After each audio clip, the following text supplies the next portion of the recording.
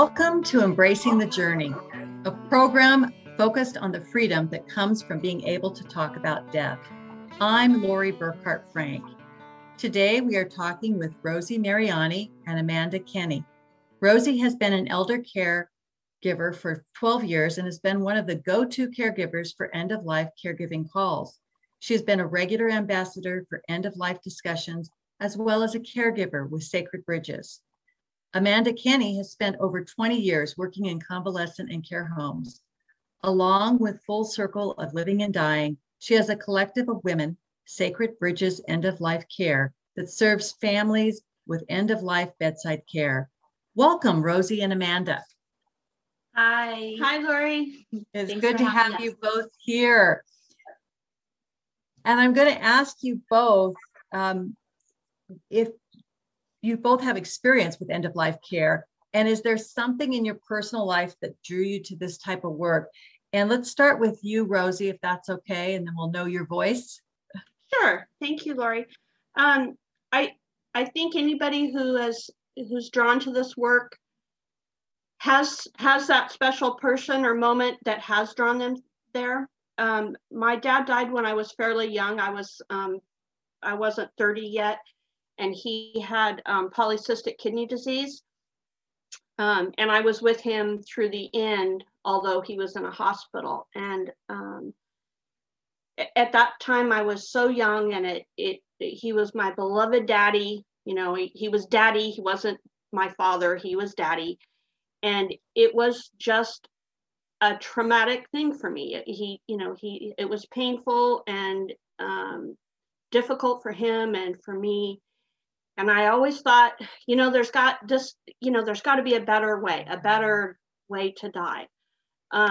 Although, the next day he told me it was okay. So it was this kind of back and forth in that on one hand, I felt like, his pain could have been addressed better. His support could have been better. All of these things that could have been better. And yet it was okay. It was what it was. And he came to tell me it was okay. So I think that really was the push and pull that has always brought me in. Thank you, Rosie. And Amanda, what about you, a personal experience that drew you into this work? Well, the beauty of this, it's so interesting, is that, I had a very traumatic experience with my mother's death and her dying. And it always, from the moment, that she took her last breath, it was like this thing. It was like, there's got to be something more. She doesn't need to just be whisked away. It always just felt so rushed, and it felt like I didn't have time to grieve. But I had no idea that we could take a pause, and we could just stop and, settle in. And so really, that was like the moment that I was really wanted to do the work as far as helping families plan. The bedside caregiving really began just, I think, with my grandmother. She lived to be 101, and I was there when she died, and it was a very peaceful death. And I just have always had a great love for our elders. Like, I love to listen to the stories. Mm-hmm. There's just always been something there. So those are a few of the reasons why I am where I am here today. Well, to do this sacred and valuable work that you do is being with people as they are actually dying. Do you have special training to do this? And let's go with Rosie again first, and then you, Amanda. I think life gives you training. That's the beginning training I had. But there's also, I worked for an agency for 6 or 7 years, and they always had different trainings. I've gone through a couple hospice trainings. And then I did the Death Walker training, which I'm not sure everybody will know, but it's through, it's a lady named Zenith Virago who did trainings on death walking, which is basically accompanying people at the end of their life. I think think that's it. I think off the top of my head, yeah. Great. And Amanda, what about you? Well, I was a CNA for many, many years. And then when I wanted, to start looking more into this closely being with people end of life, I did a training in Maui that is called Doorway into Light. And that was a really amazing training. And my first training, though, was with Jerry Grace Lyons with Final Passages. And that was a 3-day training. And they, the part about actually being a bedside caregiver, requires a different level of experience to be able to help someone like we do physically. But as far as the doula work and being someone's support and connection in with the family to help move through any things that come up at end of life has been really helpful with like the Death Walker training that we did together. And I wanted to mention Inspired Endings. That's a really awesome in-depth end of life doula training. And let's just define death doula, because I know some people probably have never heard that term. I'm going to pass that one to Amanda. Well, a death doula is kind of, the best way to probably understand it is to think about the doula with birthing. The person that is just a support in any way that you might need support. End of life doulas work with families to move, like I spoke a little bit earlier about just moving through any dynamics, any things that need to get resolved, legacy work, recording of stories, just really being that person that the dying can speak to differently than they will their family. I know I've had so many families say, well, I never knew that, or they never told that. And it's just this gorgeous place where when we have someone get on the skirts of hospice or with Full Circle, that we have enough time to develop some depth in the relationship and some trust. Well, we're talking about the very end of life today. And so for those who care about someone who are in the final stages of life, how can they tell how close their loved one is to death? Are there stages? I've heard the terms transitional phase, active dying. How do you know if it's going to be a day, an hour, a week? There's answers and then there's not answers, in that, there's everybody's death is as an individual in a way as they are. And yet there are commonalities, I guess you could say. So, for instance, as people are dying in the last month or so, they run out of energy. They, their appetite lowers. Their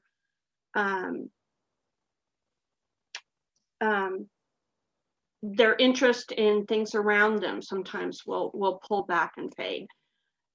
An active, like the active piece of dying is usually a few days, and that's sort of like even more of that. They're really not getting up and getting around. A lot of times they're not interacting with anyone. They've gone inside. They've gone quiet inside. Mm-hmm.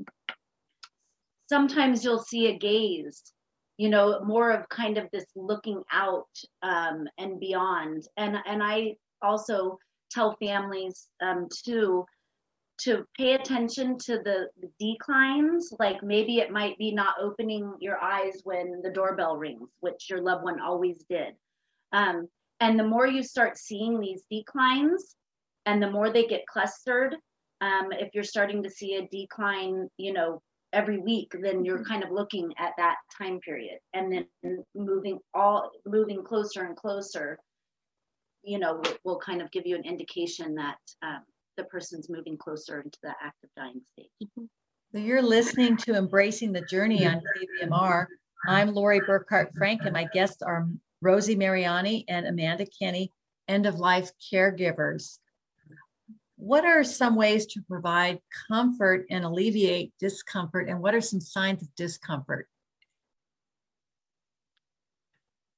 I think signs of discomfort, if you're paying attention, there's a certain restlessness. The body, if it's uncomfortable, it will move around. It will, facial, keep an eye on your loved one's face. You can see grimaces, you can see, foreheads crinkling. Sometimes they'll signal towards you. Sometimes also they'll, kind of talk and not really, be able to form clear thoughts and just get a little bit more disoriented. And also sometimes you see perspiration, the heating up of the body. And there's lots of ways to help comfort, besides medications. Like I love, what Rosie, we were talking earlier in a cool cloth and soft voices, low lights. Sometimes breathing is affected towards the end of life. And if you just raise the person up a little bit to help with their breathing, a lot of times you have your loved one won't be eating or drinking, so their mouth will be dry. So there's swabs that you can just put moisture in. So even if they're maybe not swallowing or drinking, you can make sure that their mouth has moisture in it. Well, how do you know when to stop providing food and fluid? Isn't it kind of natural as a caregiver to want to keep providing these essentials for life? I love that when I saw this question, I was like, ding, ding, ding. I mean, it's like, this is such a touchy topic, because the thing as an observer and doing bedside care that really got me kind of having the perspective that I do now is watching that person that's dying and eating because they want to please the person that's feeding them. And I have witnessed, that happen. And it's, we really just try to encourage families to speak of, and validate why they're doing this. I mean, food is life, and it's another sign saying that, their life is coming to a close, in this physical form. And so it's really difficult. And I really watch the dying person, if they're not asking for food and they're not reaching for it, I just really try to let the natural course happen. Not that I'm not ever gonna, offer, and say, hey, have you thought about, you might want to eat something? Or I notice a lot that people, when they get close to the end, they want cold things, ice cream, a pop of some sort, more just kind of sucking things to keep comfort and pleasing, taste in their mouth. Yeah, and I as you get towards the end of your life, the swallowing becomes more difficult. So, and just your energy is gone. So the act of chewing something, and then swallowing is a lot. It becomes, and you can see that. You'll be able to see that with your person that, they go from, it may be a small amount towards the end, but then it just becomes where they've taken one bite and you can see on their face it's just too much to try, And with that, there are people who eat right up until they die. My mom had blueberries and yogurt, the morning, the day that she died. So yeah. Well, what if our loved one is in pain? Are there medications that can help? And what's the difference between a pain medication and anti-anxiety medication? Well, the difference between the medications, like, for example, for pain and to help ease breathing, hospice typically uses morphine. And I want to just clarify that. So morphine will help with the breathing? Yes, it actually does help. I don't know how to explain why it does. Yeah, and I'm sorry. It's not I think this is another one of the reasons why, you bring hospice in as soon as possible, because those nurses have so much more specific information, but yeah, a lot of times when the breathing gets difficult, it's the morphine can be given for pain and or for breathing. Yeah. And then the anxiety part is a different, it's a different drug. It's, I think, barbiturates, and typically they use,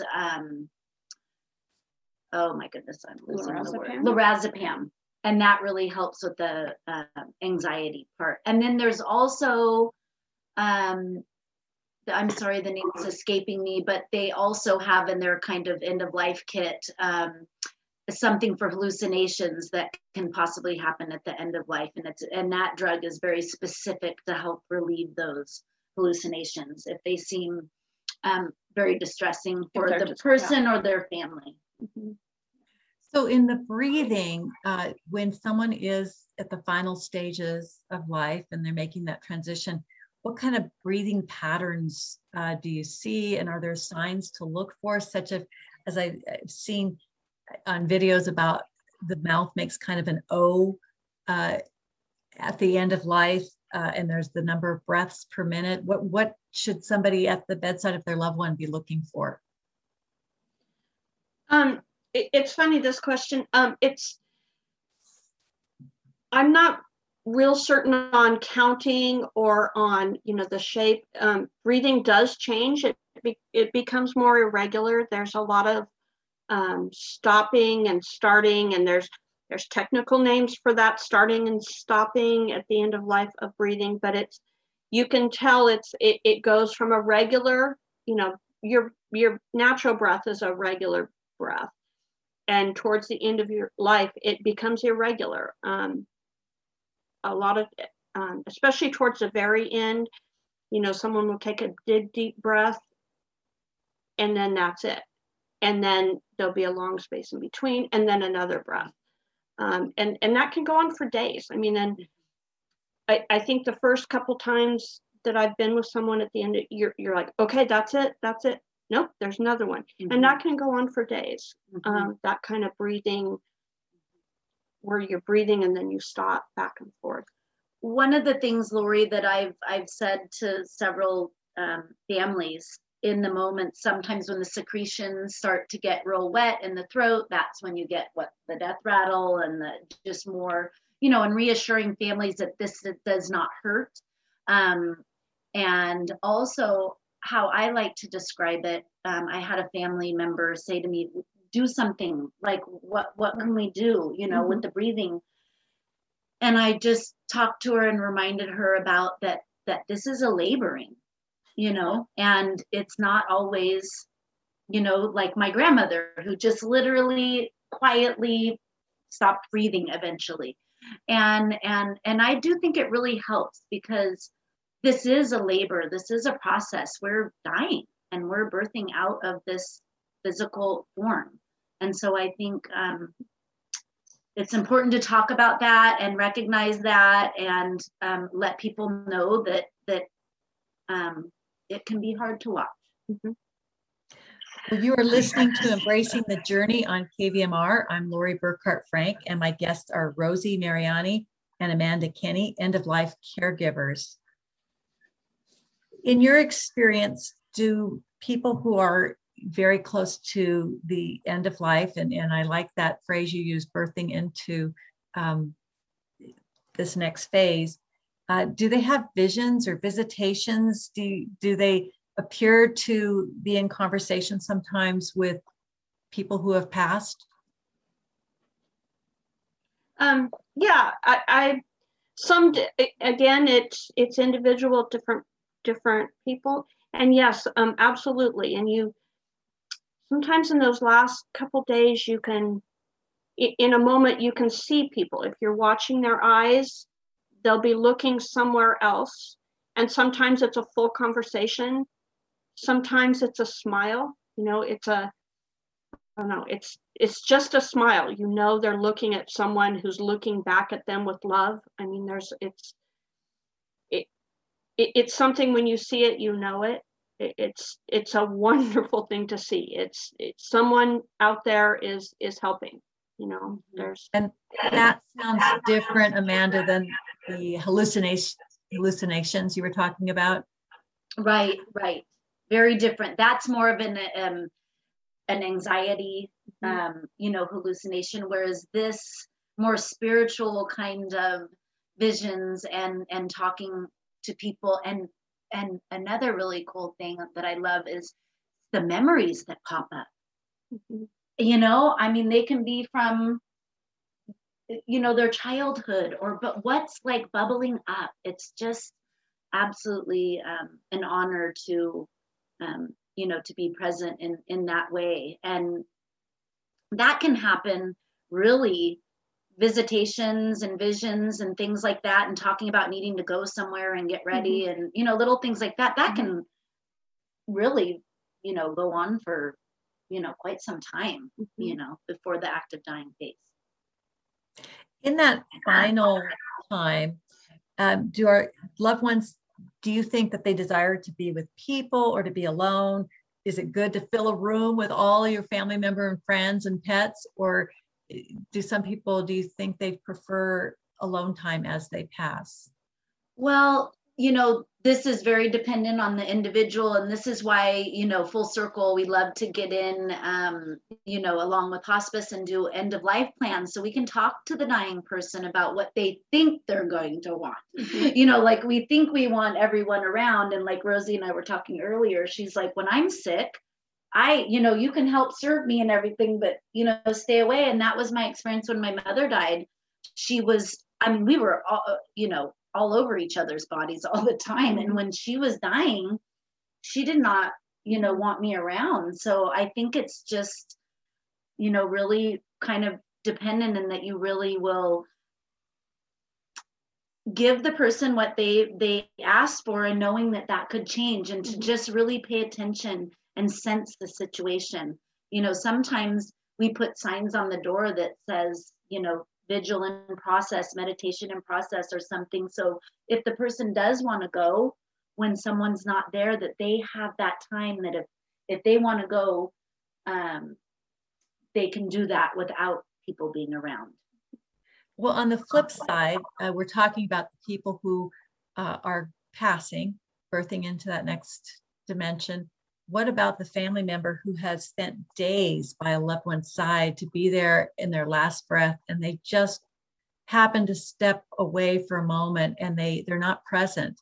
How do you counsel them? And it's so common. I mean, that is something we hear. I have heard a lot is, I was by mom's side the whole night, and I never, I had coffee, and I had my tea next to me, and I finally had to use the restroom or whatever. And when I came back, she was gone. And I think that happens on purpose sometimes. I think a person has a little, a soul has a choice. And sometimes they want to go when they want to go. I've heard the opposite as well.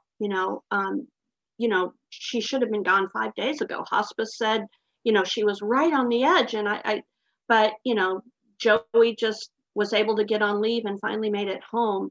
And, within 5 minutes after Joey walked in the door, mom passed. I mean, we've heard it both ways. And I think I would counsel people to be okay with however that happened, because that's how it was supposed to happen. If you walked out the door to take a moment, that's how mom wanted to go.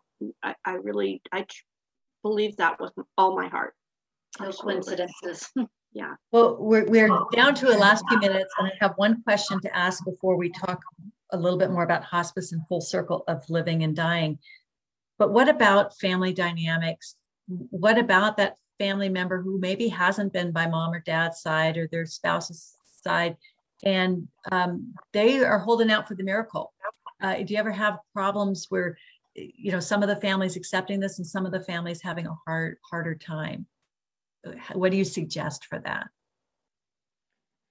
It's a hard question, because that also happens a lot. I think it's why some people have such a resistance to hospice, is because hospice is what, you're just giving up.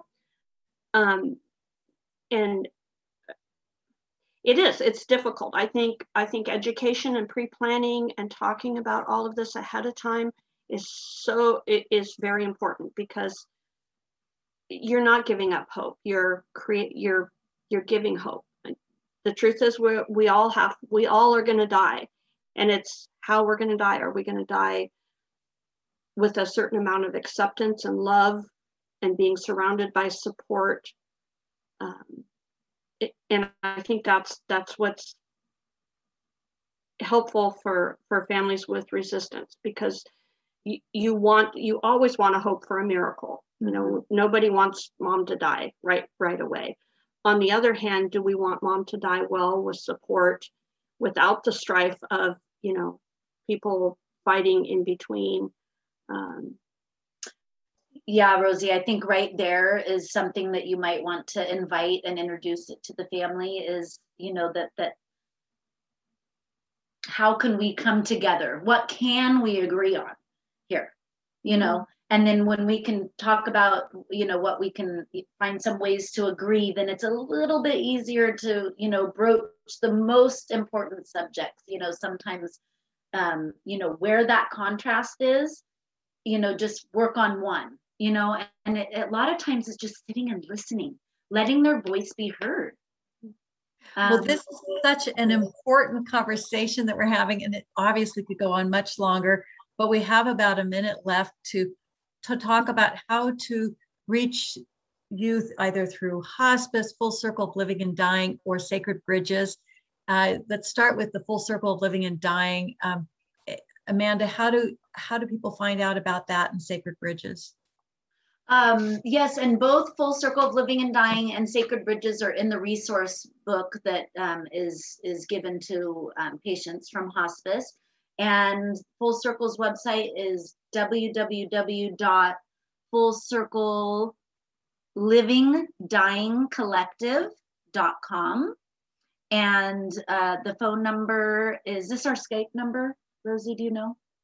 I think so. This is the first one on the website.